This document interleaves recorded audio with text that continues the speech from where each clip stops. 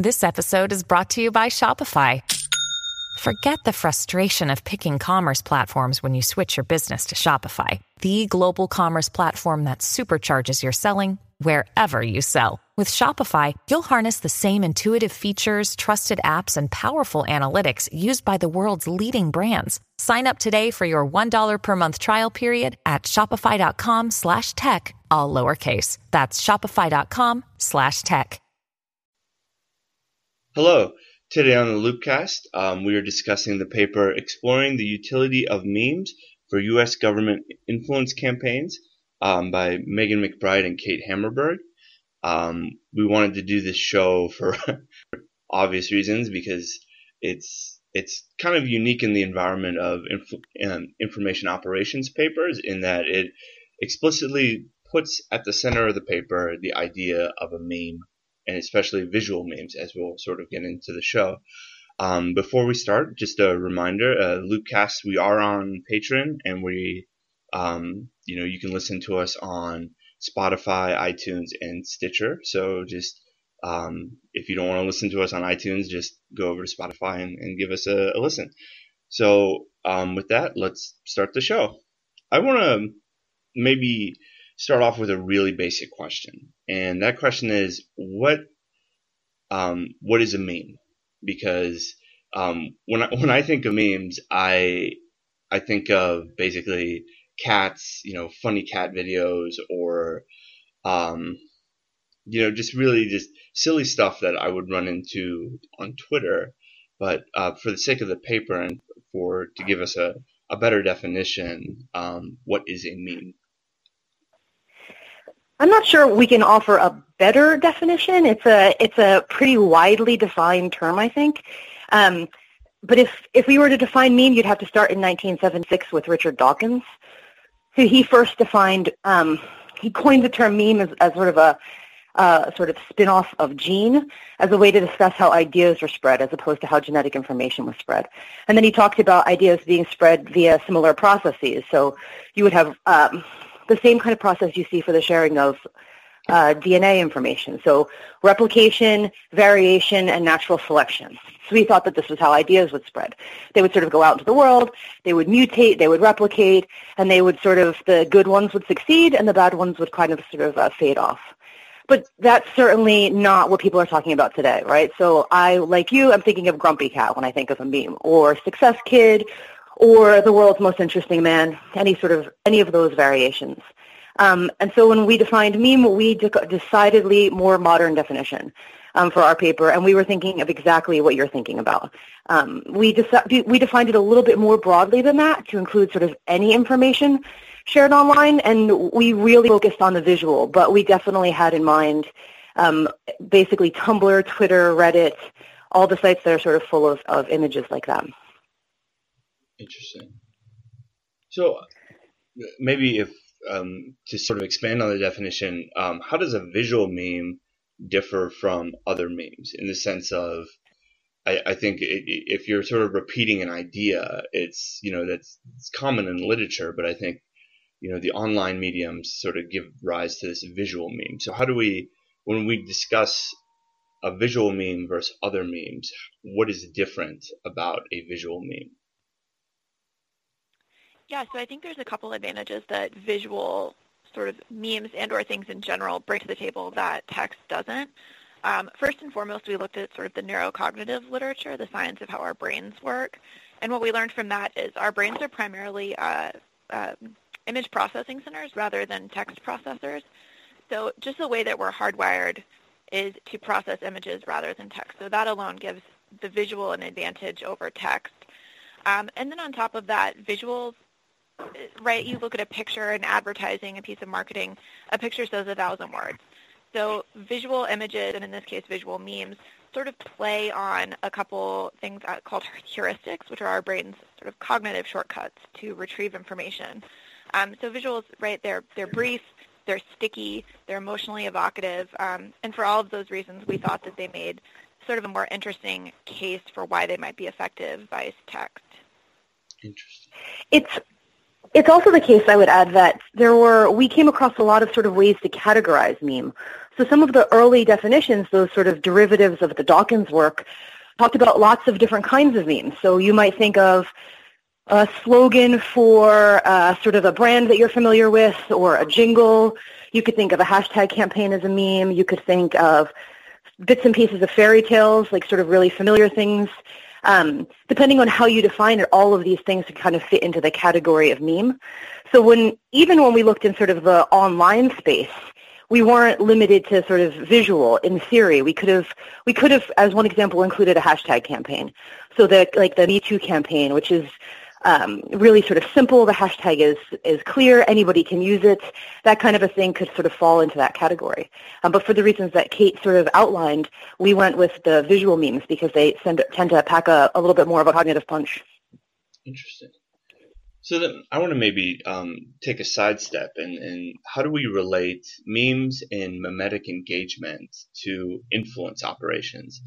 Because it's one thing to say that, look what I put on Twitter, and it's another thing to say, I'm using these collection of memes to a strategic and operational point.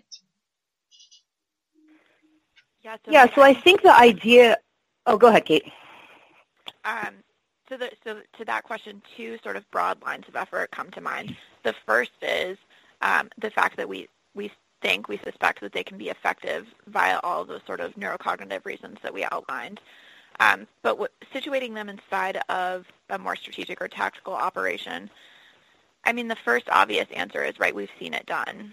I mean, no one has to be sort of a national security analyst to have observed the conversation about how Russia has tinkered in both the American elections and other elections around the world using sort of cheap humor, and memes really fall into that category.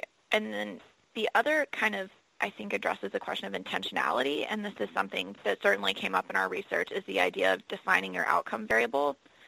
So in this, Meg, I'm sure you'll talk about how this kind of opens up a whole other can of worms, but defining exactly the audience that you want to reach and how you want to reach them, and disaggregating whether you want to change an attitude or a behavior are really, really important. So when we're talking strategy and tactics and information operations, what we're trying to get the policy community and sort of the operational community to think about is, really sitting down and outlining who is the population you want to sort of reach out to, how do you want to reach out to them, and what exactly is it you're trying to achieve? I would add, too, that this idea of using memes has been around for a long time. There's a lot of sort of like percolating knowledge about memetic engagement. There have been a couple of sort of popular articles. I think Motherboard published one about memetic engagement. So the idea sort of using memes in a more strategic and tactical way, I think, really took shape in the wake of ISIS, which had such a sophisticated online sort of recruiting. I'm not even sure. We'll just go with operation, right? So they're sort of everywhere, and they're engaged. They themselves are using memes to spread their message. And so I think a more robust conversation about memes and sort of how to respond online has taken shape in the wake of their success over the past few years. Interesting. So then when we get down to analyzing memes and memetic engagement, which I found the construct that you propose in the paper really interesting, because it's based on the model of inoculate, infect, and treat. And I'm curious if you can sort of walk us through this construct used for analyzing memes and memetic engagement. Sure. So we started by actually looking at all of the instances in which this was a relatively modest project, so we couldn't go and find every instance in which memes had been used online to sort of respond to political state actors or non-state actors.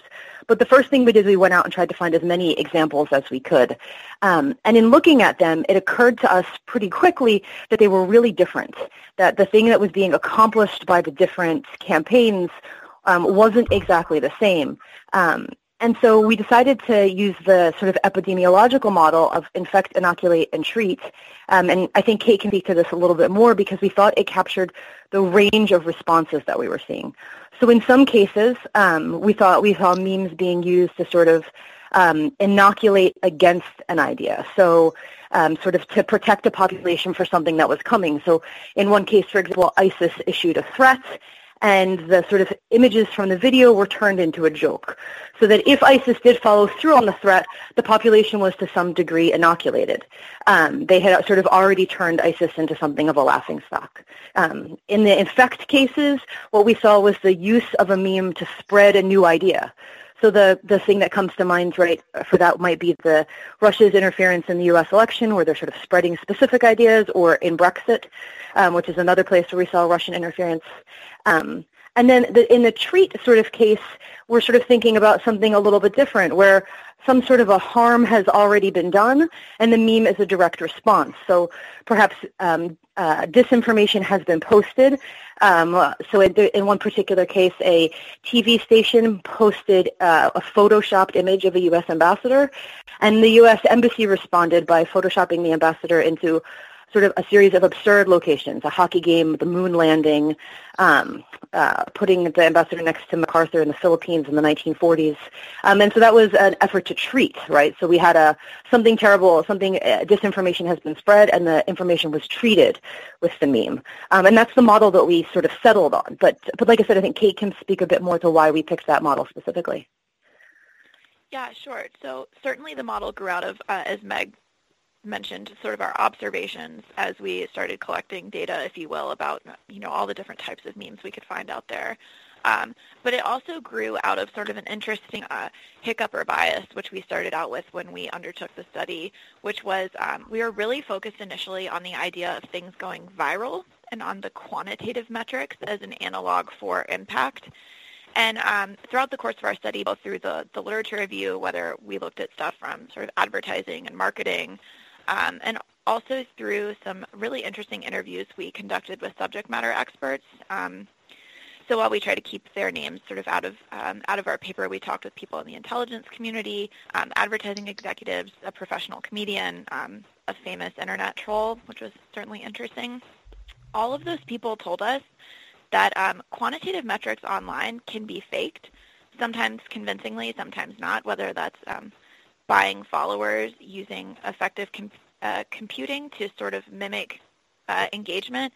Those metrics don't really tell a full story, which led us to sort of shift away from the idea of sort of the quantitative viral piece and to focus more on the concept of persuasion and influence with respect to how do you actually change a person's attitude or behavior, and are those two things related?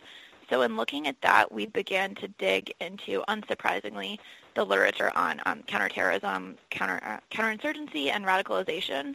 And there's quite a bit of interesting stuff out there that really tries to dig into the question of how do extreme ideas spread. So, in today's climate, definitely focused on sort of radical Islam and jihadi terrorists, but we suspected that those same mental sort of concepts are, applicable in other worlds. So we dug a little further into the psychology literature and ultimately in the advertising world looked at public health campaigns like Stop Smoking. Meg did some really interesting work on that. And what we settled on the epidemiological concept, both because of our observations, because of the literature, and also because, honestly, it fit. And we felt that it, kind of paid some homage to Richard Dawkins, who coined the term, given that his background was in evolutionary biology, kind of staying in the same vein of thought that he originally developed for the concept of what a meme is. Interesting. So then I want to maybe have you guys expand on the idea of how do we gauge effectiveness, because I think there's multiple ways to engage in effectiveness on the internet. Either a click-through rate or attention on certain things, reuse. But when it comes to mimetic engagement, and specifically mimetic engagement for operations, how do we sort of gauge effectiveness? Like, is it just you have to rely on a quantitative method or a qualitative method, or what is that process? Yeah, this is a really great question, and it's something we struggled with a little bit. Go ahead, Kate. Yeah, I think as you said, there's certainly sort of quantitative metrics that are somewhat easy to pull from online sources, but that's really, well, in some ways a little bit outside the scope of our study in that, as Meg mentioned, it was a modest study, so it was a question that we unfortunately didn't get to try and answer, but it's certainly one that stakeholders all across the U.S. government and even in the private sector, right, like everyone would love to know the answer to that, and I think if Meg and I put our heads together, we could come up with maybe some interesting possibilities, but I don't know that there's really anyone out there who can give you a hard and fast on how you do that. Yeah, I think one of the things we really struggled with this was that one of the questions you have to ask yourself when sort of designing the sort of tools you'll use to assess your metrics is what success means. And this is something that Kate and I went back and forth about a lot in sort of working through the paper. So she mentioned this briefly, but there's a lot of research on the difference between attitudes and behaviors. So we sort of asked ourselves for a while if we were looking to change behaviors or if we were looking to change attitudes. You can sort of take that as like an end goal of effectiveness. Did we change attitudes or did we change behaviors? But establishing whether or not you've changed attitudes or behaviors is really difficult. And even sort of big public health campaigns that we looked at. So, for example, and not just public health, but we looked at sort of some literature on get out the vote campaigns, or we looked at literature on bike helmet campaigns or smoking cessation campaigns. And to assess whether or not those have been successful is borderline. It's incredibly complicated. It's not something you can just sort of like run a quick program and determine what's happened. But one of the things that we focused on was maybe the question of something like traction. So whether or not a particular campaign got traction within the community that it was targeted to. So some of the campaigns we highlighted in our study have lasted for years. There's a hashtag campaign that is still an active hashtag in Japan. And others were really small, and that it was a tweet that only reached a couple hundred people, but it's possible that Twitter account only had 1,000 followers, in which case the percentage of sort of contact is actually pretty high. But like it said, it's an incredibly fascinating question with a lot of thoughts on how you would go about doing it. We just haven't yet had the resources to dig into it. Interesting.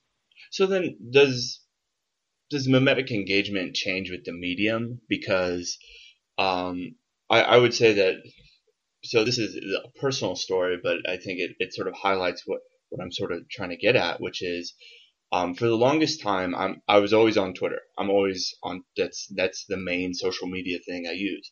And sort of how people engage with memes and distribute memes is completely different on Twitter than on Facebook, which is, now that I'm using Facebook more, it's just this completely weird and alien way of engaging. But I've also noticed like a lot of the examples in the paper are based on Twitter, and even with when we use more national security examples like ISIS, like the Russian campaign, etc., even the Russian government itself, and sort of, you know, putting out foreign policy things, they use Twitter. And so when we discuss mimetic engagement, when we compare and contrast mediums, how does that all sort of, you know, affect operations? I mean, I think there's definitely a demographic component to each of the social media platforms. I'll probably get this wrong, but I have read some stuff suggesting that sort of the average Facebook user tends to be older and fall in a different demographic category than the average Twitter user. So with respect, again, going back to like granularity of the audience and like who exactly you're trying to target, I think there's a case to be made that certainly platform to platform, how you operationalize a mimetic campaign should be different. Yeah, I think there's probably two parts to that. So on the one hand, I would actually argue that mimetic engagement is platform agnostic. You could do it anywhere. So Tumblr, Facebook, Twitter, Instagram, it really wouldn't make a difference. But I think the second part is exactly what Kate said. What it looks like, right? You would have to be really smart about how you did it in each of these locations. So we're not necessarily advocating, our paper isn't sort of like a how-to guide. And it definitely doesn't get into the individual platforms. But I think Kate's pointed out exactly the right thing. You would just have to be really thoughtful about who you wanted to communicate to, and then do it in the appropriate way for that medium. And I think that's part of one of the keys, too, is that a meme done poorly won't get traction. So you have to have someone who understands exactly what you're talking about, right? That, like, how memes circulate on Facebook looks different than how they circulate on Twitter. And you need a Facebook-fluent person to be posting those Facebook memes and a Twitter-fluent person to be posting the Twitter ones. Interesting. So then I want to maybe discuss something controversial, which is if something is viral, does it make it persuasive, and then vice versa? Because I think one of the big critiques of the Russian campaign was that they basically used advertising technology on Facebook. They used Twitter very effectively, but what they were doing wasn't necessarily, as the critique goes, couldn't be taken as persuasive.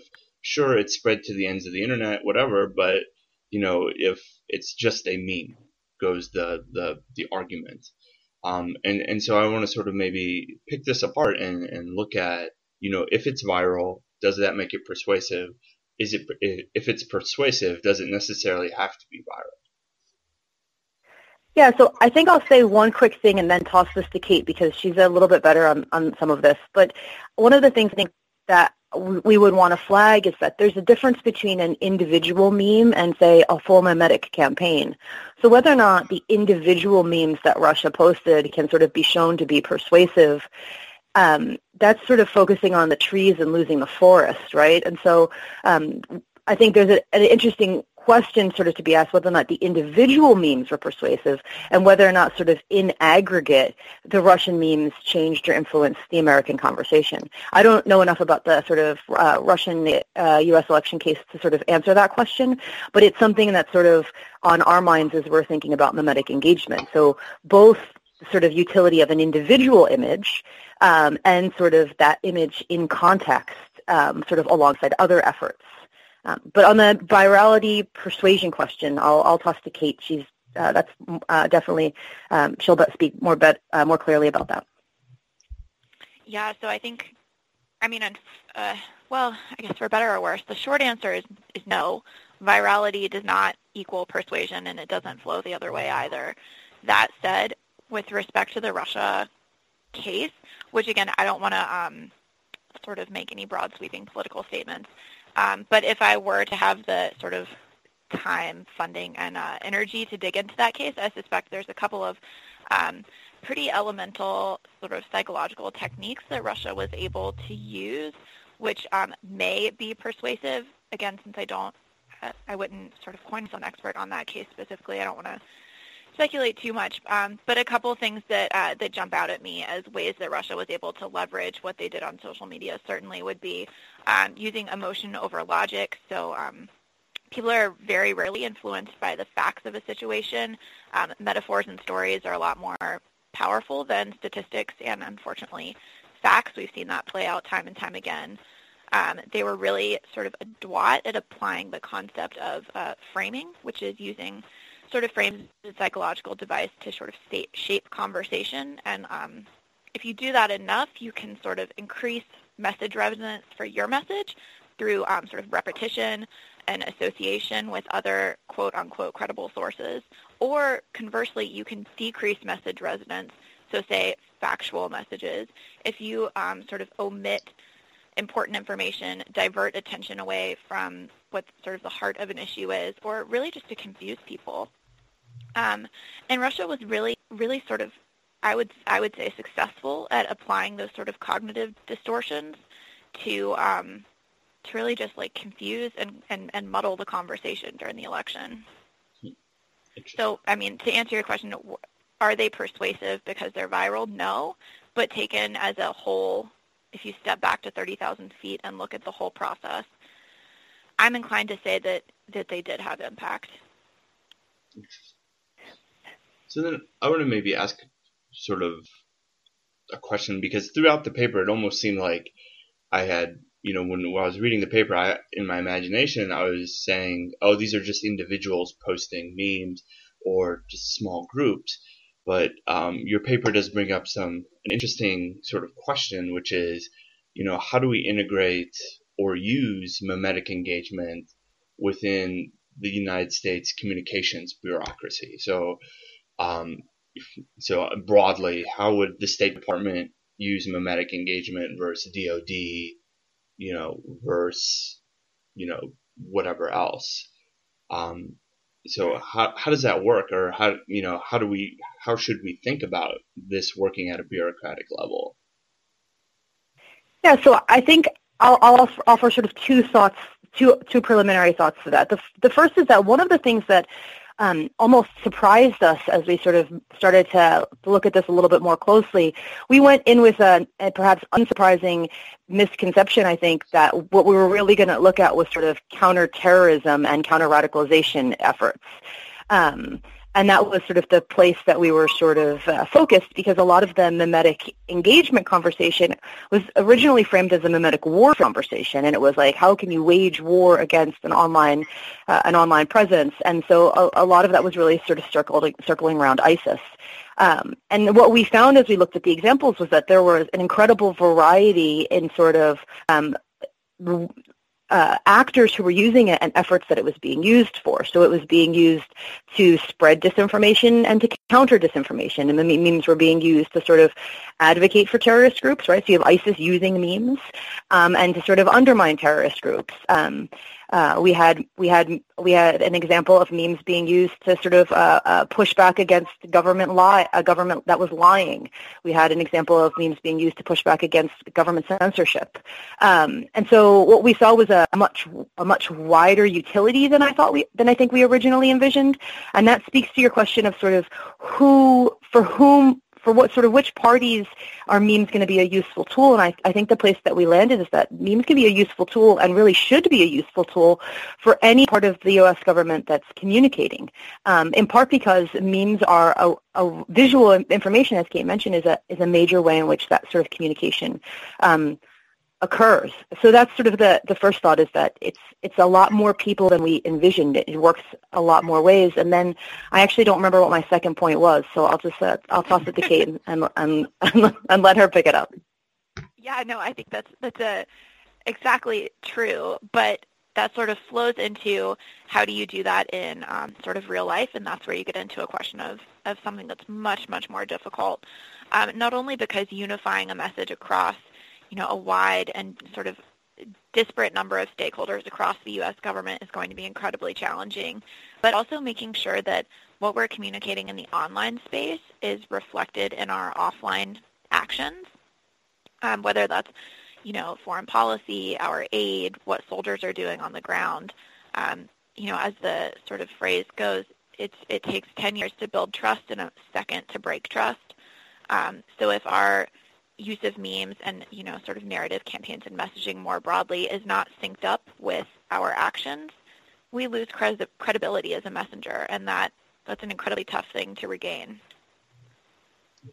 I think, too, one of the things we really were aware of when we sort of looked at this is that, there's a bunch of statistics on how the percentage of online communications that are visual is sort of growing over the years. And one of the things we want sort of, or that caught our attention, is that by not engaging this way, by sort of ceding the memetic space to groups like ISIS, or to just sort of groups like even Anonymous. Actually, Anonymous launched an anti-ISIS campaign at one point.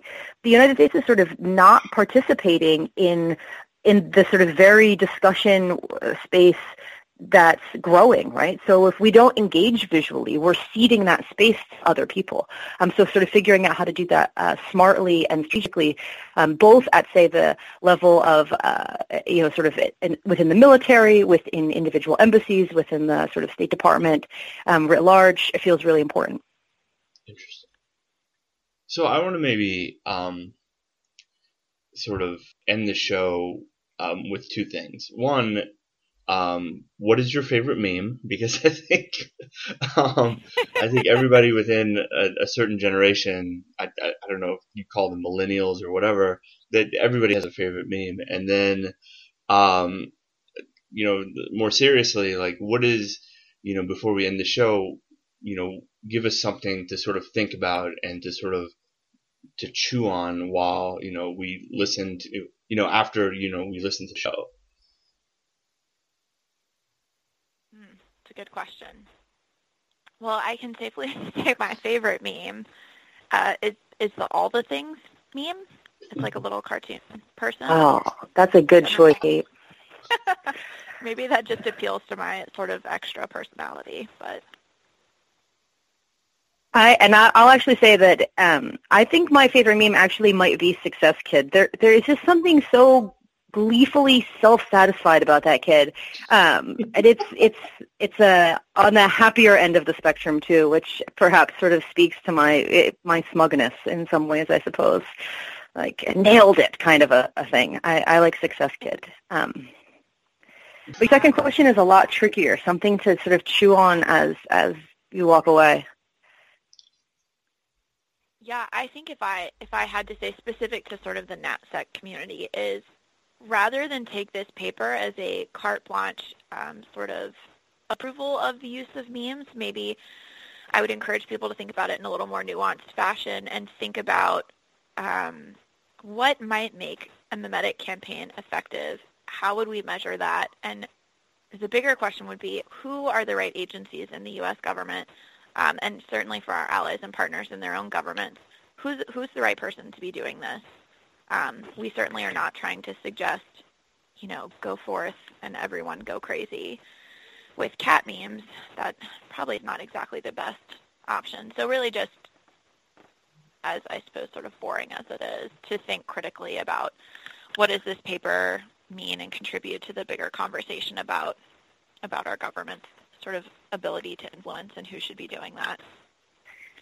Yeah, I think I would sort of build on that a little bit. I think ask two questions. The first question I'd ask would be sort of what is the cost of not learning to do this? So it's Grumpy Cat and Success Kid and all the things today, but the online visual space is going to continue to evolve. And it's really hard to imagine that it's going to evolve in the form of more long-form journalism. Like, I don't think what we're going to see are more, 20,000-word articles. I think it's pretty clear that the Internet is going to be a visual space, with infographics sort of coming to dominate even within sort of long-form journalism. So instead of looking at memes and thinking, oh, that's a fad, we'll just sort of wait it out, we're talking about memes, but we're talking about sort of a broad category of communication. Our report isn't just about sort of Grumpy Cat.